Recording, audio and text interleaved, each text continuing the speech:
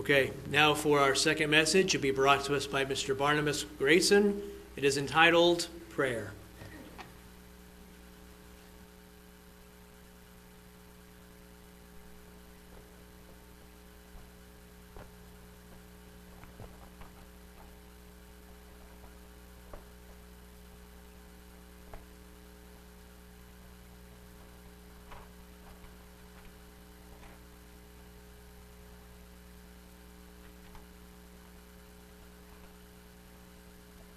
Prayer, as we know, is communication between God and man.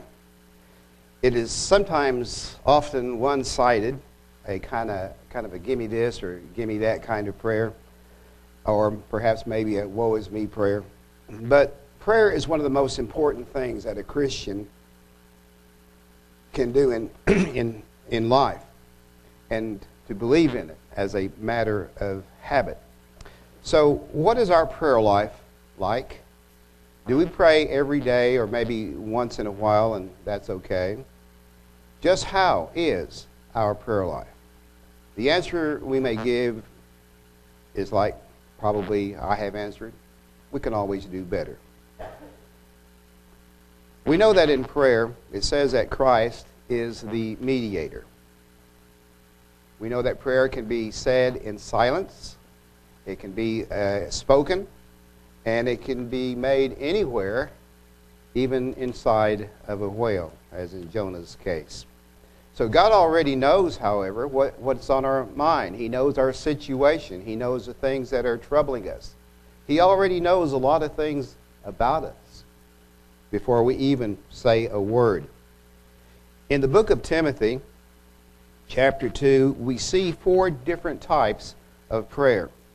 But here, in 1 Timothy chapter 1, he says, I exhort, therefore, which is, he's saying, I strongly encourage, therefore, that first of all, supplications, prayers, intercession, and giving of thanks be made for all men. When you look at supplications, we know that these involve specific requests, and that there, in prayers, that there are all kinds. Prayers, before meeting, prayers before we meet as a group, prayers before we have a meal, and so on. There are intercessions which are made on behalf of others, and the giving of thanks or praise. That these things be made for all men, for kings and for all that are in authority, that we may lead a quiet and peaceable life in all godliness and honesty. So we see here, a good reason for prayer, because it can spare us from a lot of troubles from within and from without. And we see that prayers are to be made for all men, including kings or those in authority.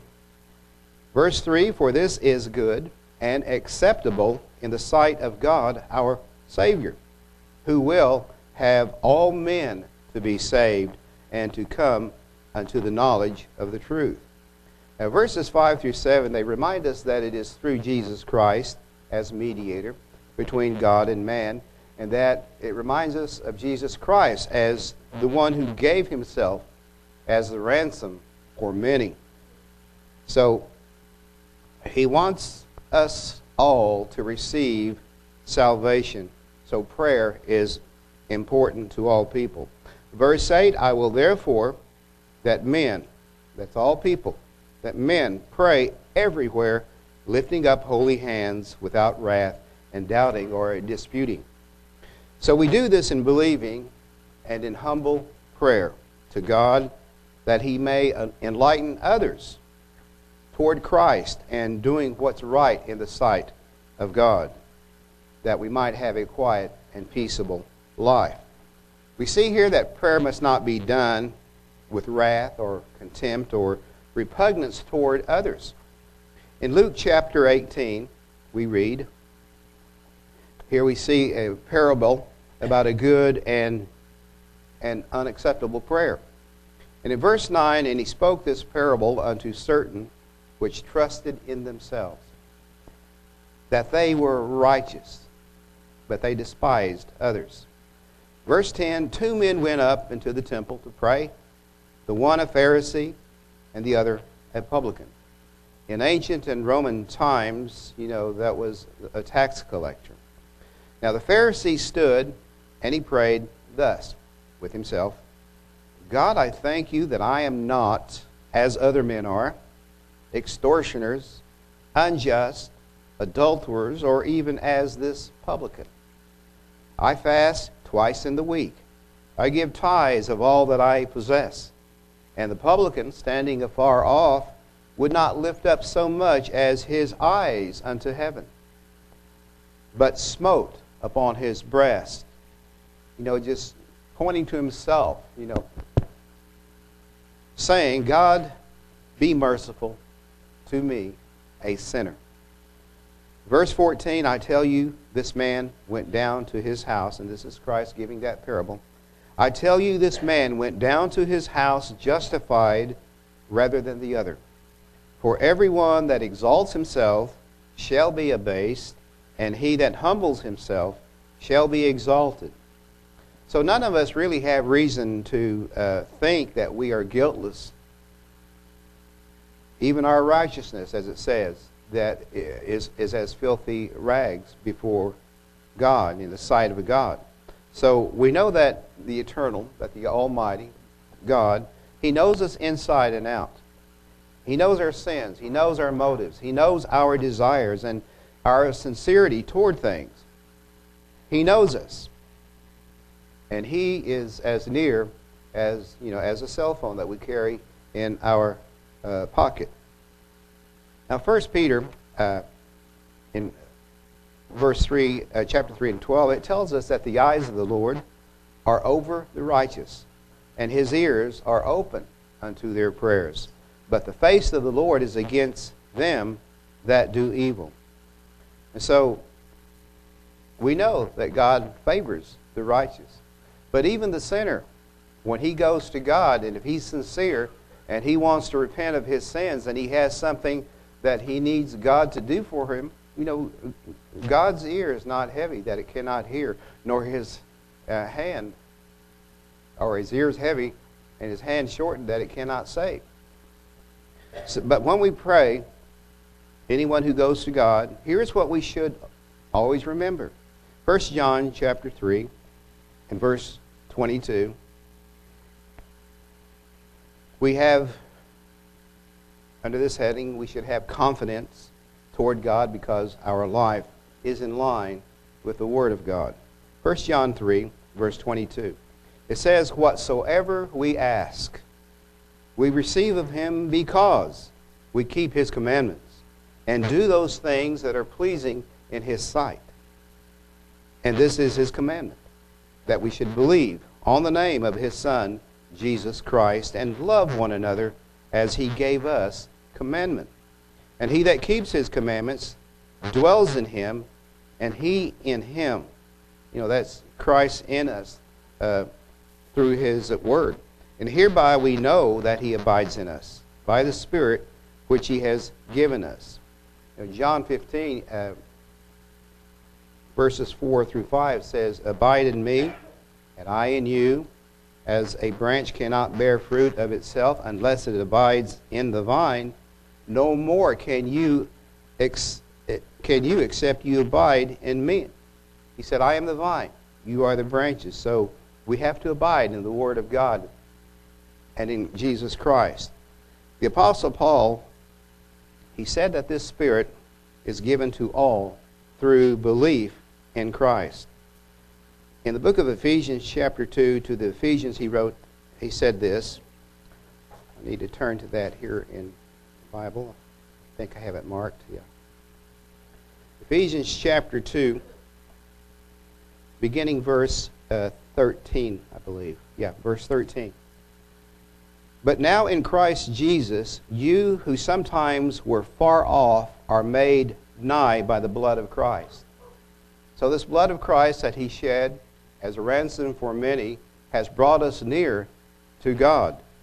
For He is our peace, who has made both one and has broken down the middle wall of partition that between us, having abolished in his flesh the enmity, even the law of commandments contained in ordinances, for to make in himself of twain one new man, so making peace, and that he might reconcile both unto God in one body by the cross, having slain the enmity thereby.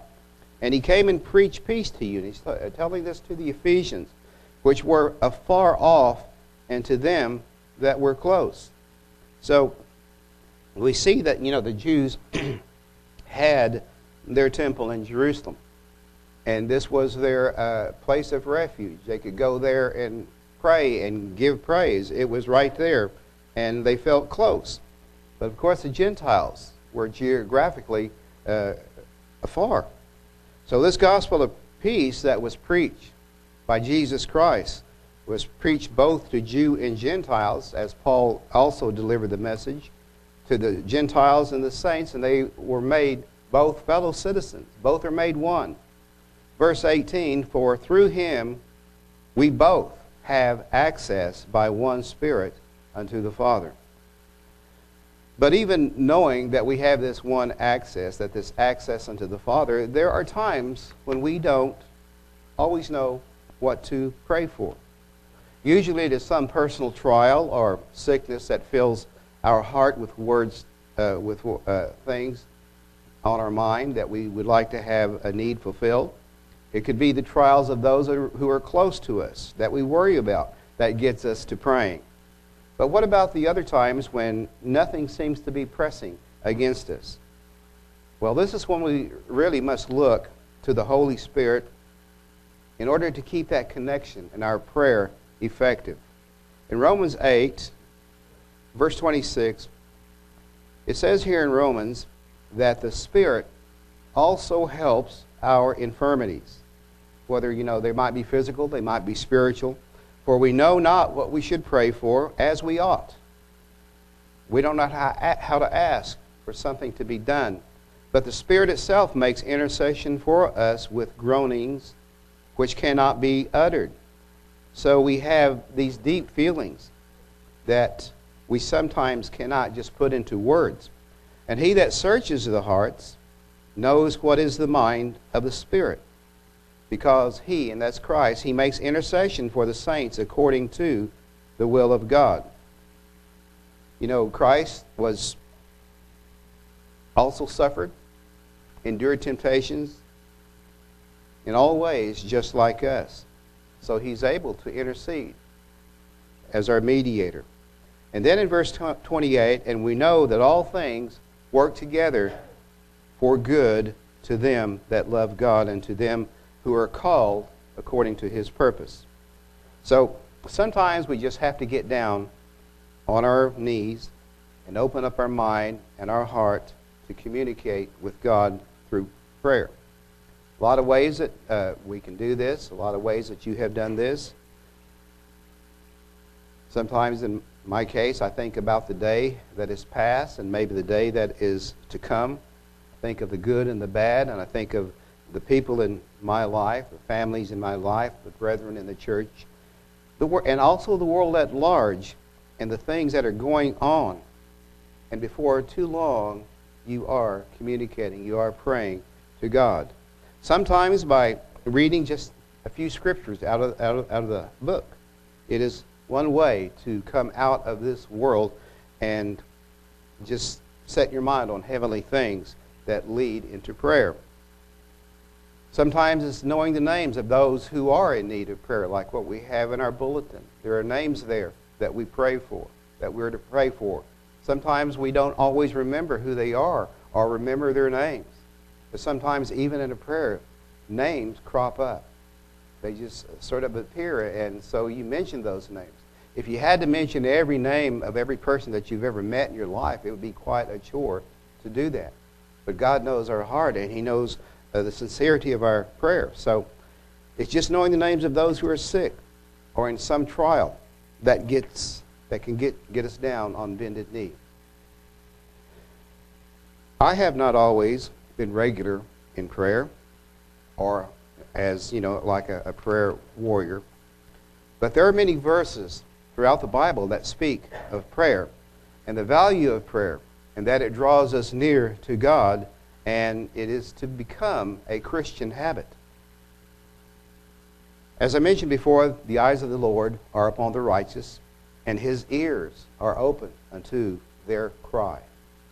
In John, just refer to John chapter 9, verse 31, it says this, "Now we know that God hears not sinners, but if any man be a worshiper of God and does his will, him he hears." Now in Philippians chapter 4, beginning verse 6, the Apostle Paul said to not worry. He said, don't worry. Be careful for nothing, he said, but in everything by prayer and supplication with thanksgiving, let your request be made known unto God. So whatever our concern, pray about it and seek wisdom and seek guidance. And to not worry, however, doesn't mean we should be irresponsible or have no concern. Because there are things that in our life that, we bring upon our own selves, and sometimes it is our own selves in whom it is left up to correct. And God will lead us in that direction. In verse 7, "And the peace of God which passes all understanding shall keep," that is, shall guard your hearts and minds through Jesus Christ. So once your request is made known and is in God's hand, we're able to cope and we're able to have hope. Because, He already knows even, what's wrong with us. Even as we as parents sometimes sense in our children that there might be something wrong that might be ailing them, that they just don't appear, healthy, but yet they're feeling bad. And so He already knows. James chapter 1, verse 1, "James, a servant of God and of the Lord Jesus Christ, to the 12 tribes which are scattered abroad, greeting. My brethren, count it all joy when you fall into diverse temptations." Temptations that are trying to turn you away from faith in God and trust in God, and to do things that are contrary to His will. Those temptations face us sometimes when we are in a trial. "Knowing this, that the trying of your faith works patience." So we all have negative experiences from time to time. We have hardships, we have hurts, and so on.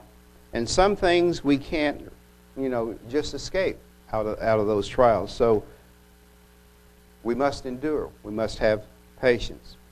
And we read this in verse 4, "Let patience have her perfect work, that you may be perfect and entire, wanting nothing." So we may not understand the trial that we are undergoing, but there is something at work here that is for our benefit, that we may be perfect and wanting nothing. So the trial is a test that we can pass with the help of God. But, verse 5, "If any of you lack wisdom, let him ask of God, that gives to all men liberally, and upbraids not, and it shall be given him." As I said, we don't always understand or know what to do sometimes in a trial or what has come upon us. Sometimes we say, well, why me? Verse 6, "But let him ask in faith, nothing wavering.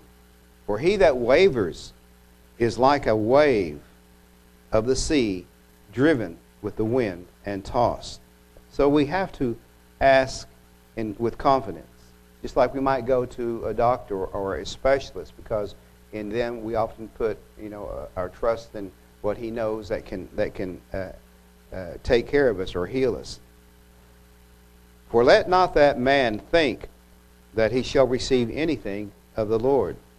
And sometimes, we have to wait on God for an answer. And it is during that time that, doubt can set in.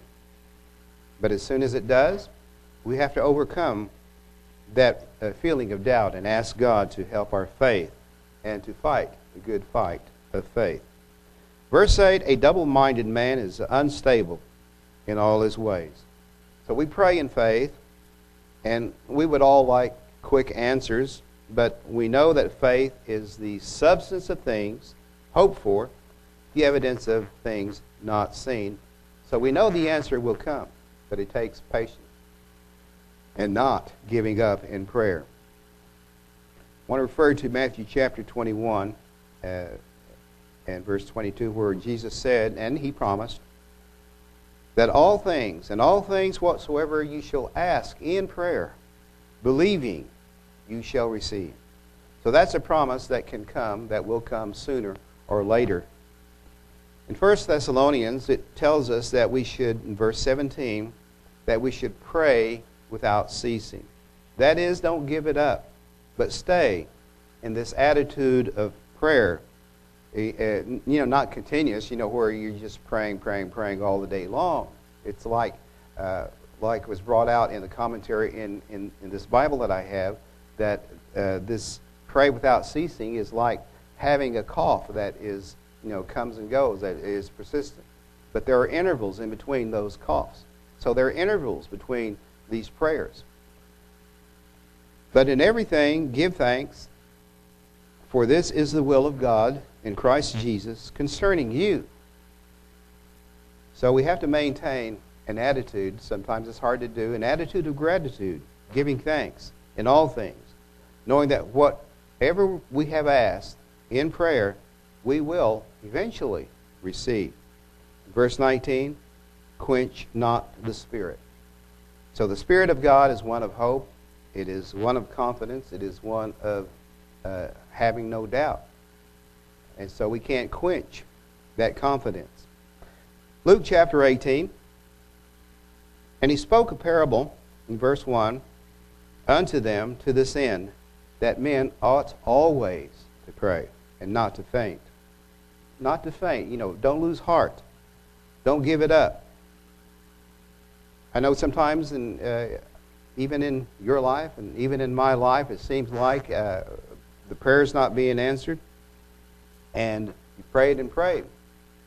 And sometimes when you think, well, God's not listening. But we can't give it up. We have and not lose heart. And there's been times in our life, when the prayer is finally answered. And it's like things that happen, you pray for, you think it's gone and forgotten, and then one day, hey, I prayed for this, and this is how it's now come about.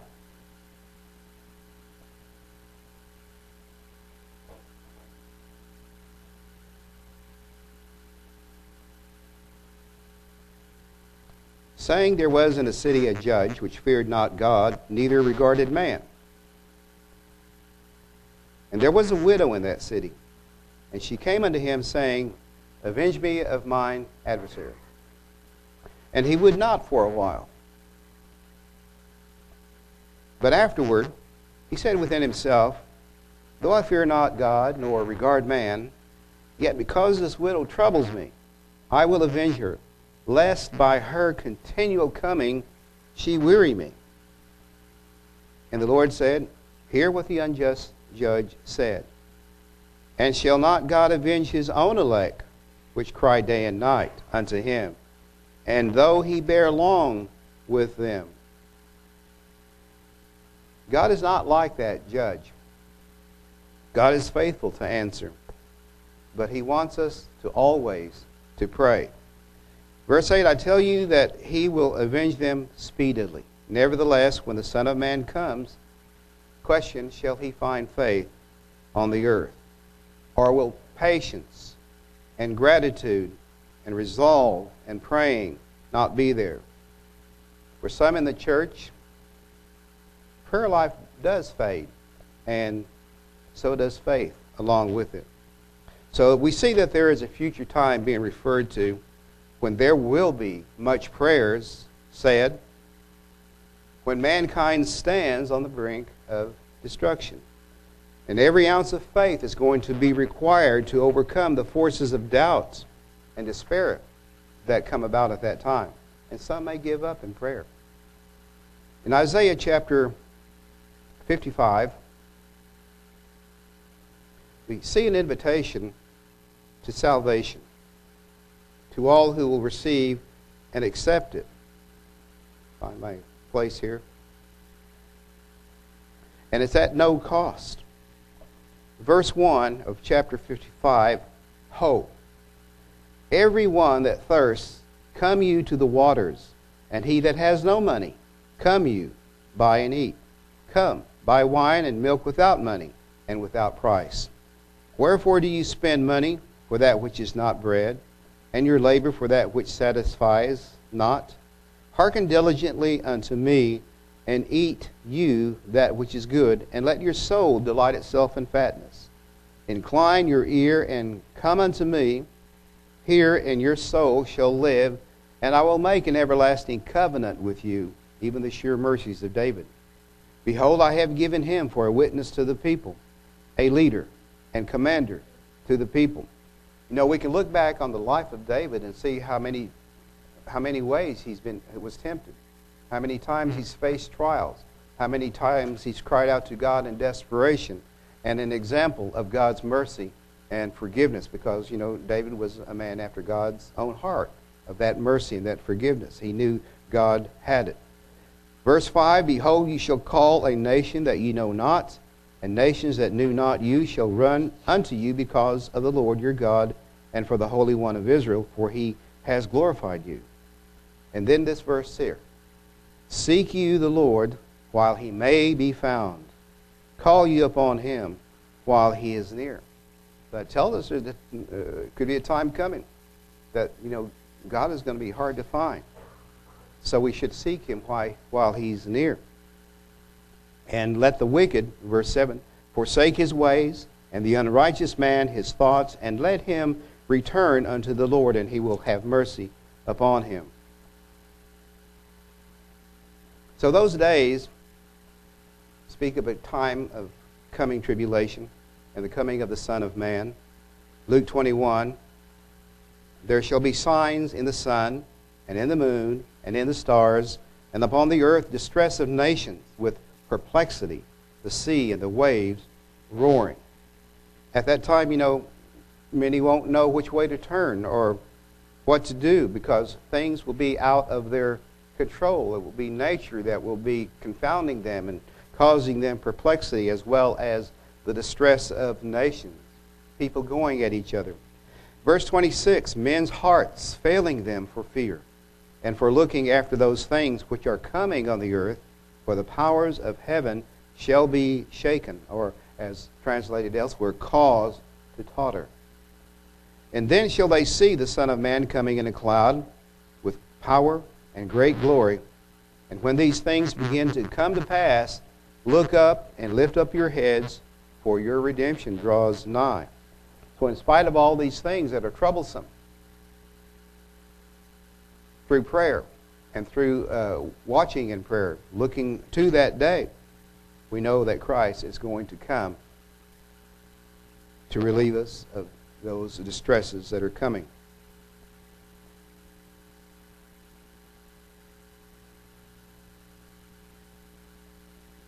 Let's drop down to verse 34 in that one, Luke chapter 21. Take heed to yourselves, lest at any time your hearts be overcharged with surfeit and drunkenness and cares of this life, so that that day come upon you unawares.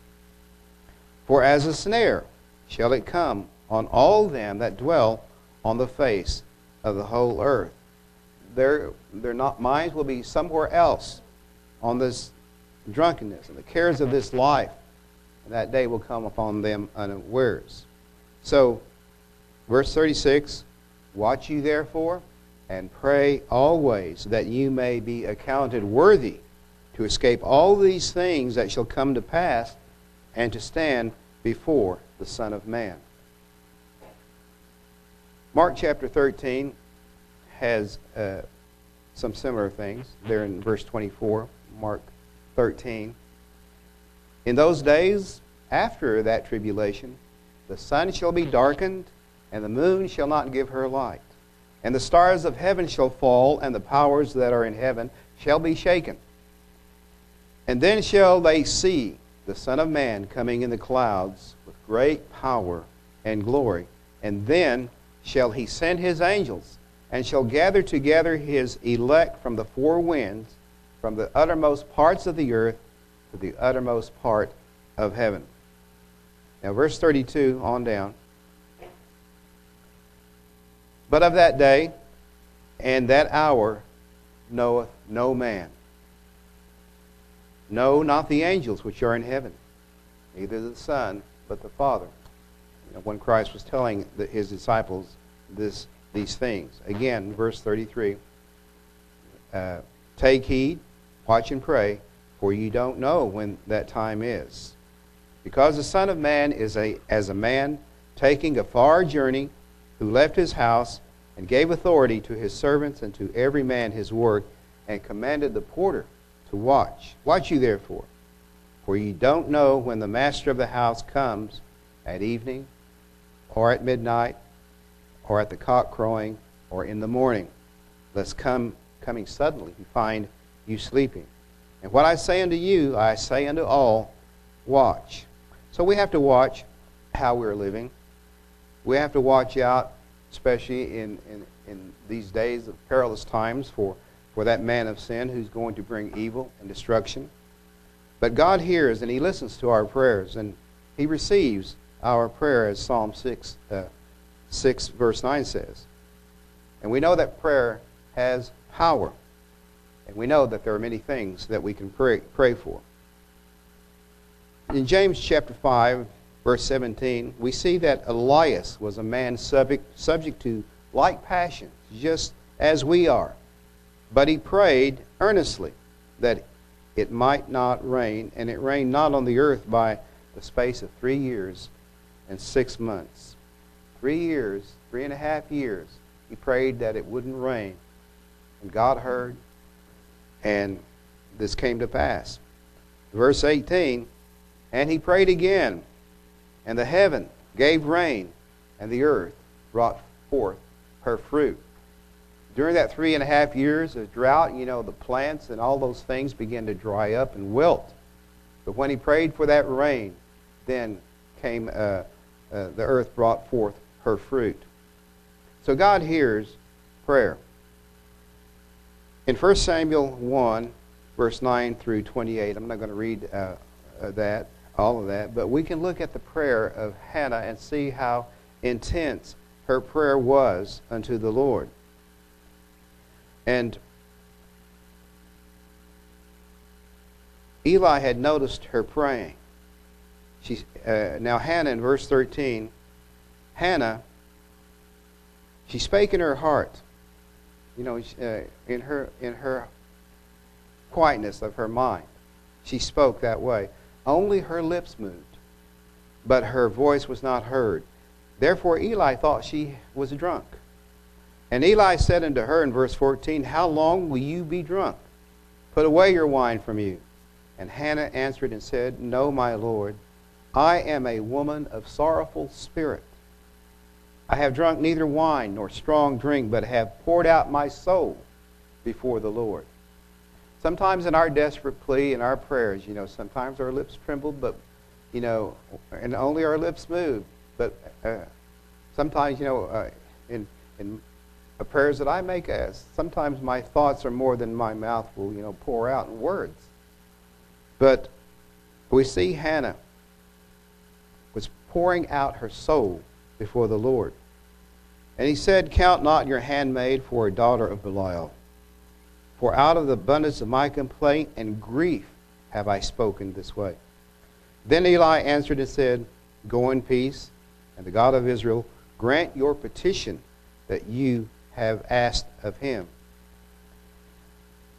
And so we know that she prayed, and she prayed for a son.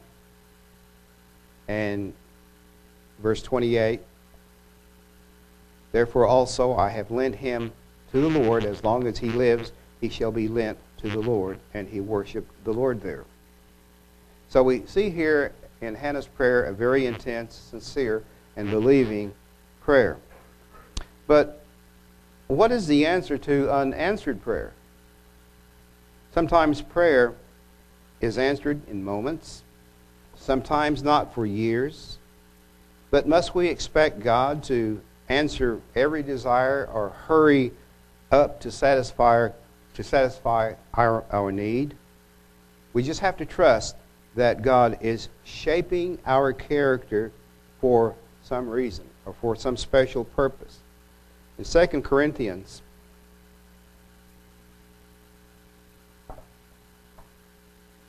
chapter 12, verse 7, beginning verse 7. I read this earlier in first message.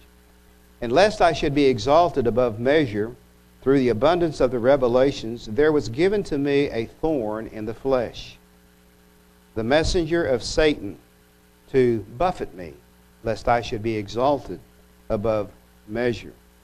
So there was a purpose in Paul being buffeted by this messenger of Satan, which is really not clear. What it might have been was maybe bodily pain, or maybe he was crippled, or constant pain, or who knows, maybe eye trouble. But in verse 8, for this thing I besought the Lord 3 times, that it might depart from me. The verse actually says that he pleaded 3 times. And he said unto me, my grace is sufficient for you, for my strength is made perfect in weakness. So whatever it was that God was working, he didn't want Paul to be exalted because of who he was and the things he did for the Lord. He was kept humble. But his grace was sufficient for him. In Hebrews 11, in chapter 11 of Hebrews, we know that as the faith chapter. If I kind of turn there.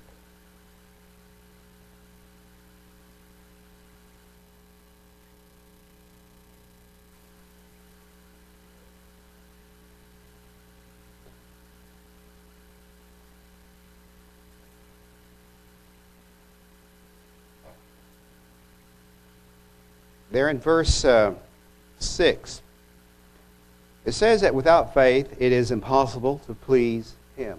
For he that comes to God must believe that He is, and that He is a rewarder of them that diligently seek Him. Then it goes on in verse 13, it mentions all these others, what they did in their acts of faith. And then it says, these all died in faith, not having received the promises, but having seen them afar off, and were persuaded of them, and embraced them, and confessed that they were strangers and pilgrims on the earth. These all died in faith. But it's like so many who are not healed, that they know and are persuaded that there are promises. They see them from afar off. They're in the horizon that is to come someday. And they were persuaded of them. And they embraced them. And they confessed that they were strangers and pilgrims, and that's what we are, just mortals on the earth.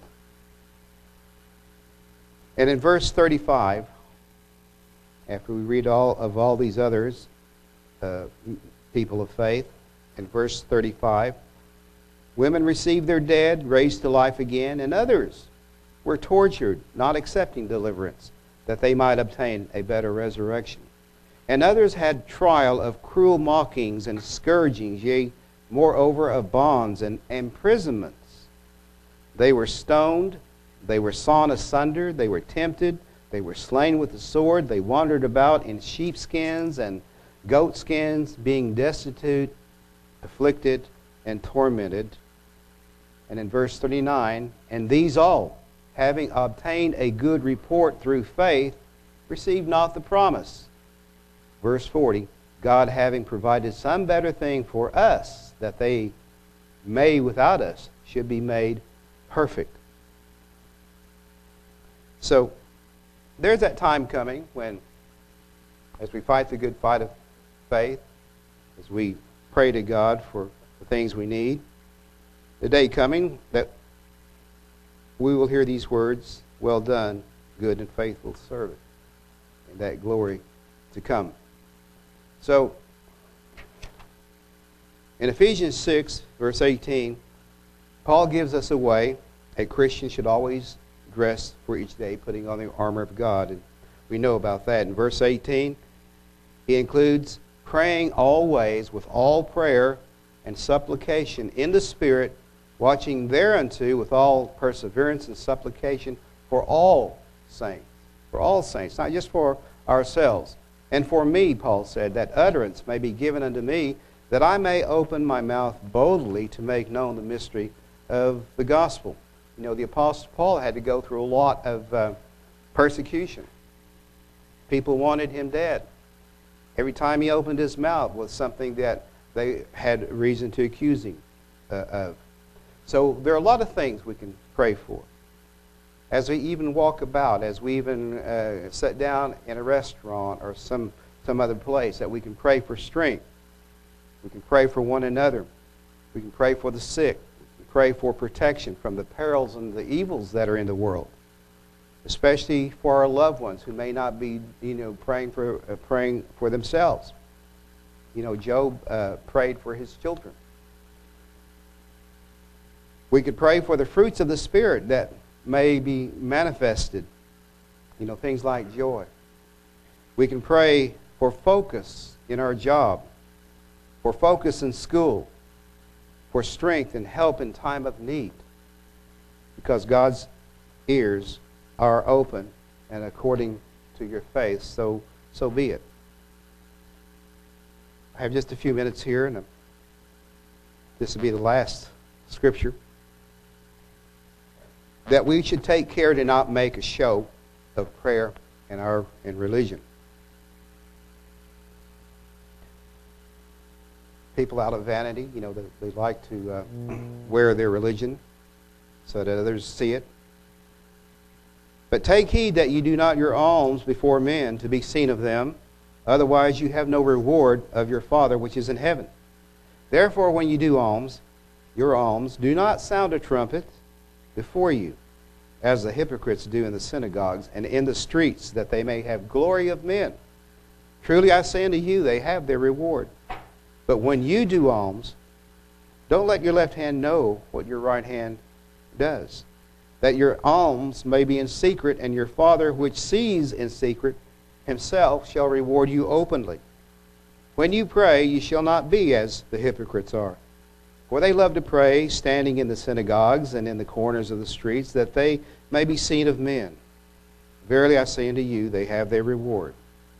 But you, when you pray, enter into your closet, and when you have shut your door, pray to the Father which is in secret, and your Father which sees in secret shall reward you openly. But when you pray, don't use vain repetitions as the heathen do, for they think that they shall be heard for their much speaking. Be not you therefore like unto them, for your Father knows what things you have need of before you ask him.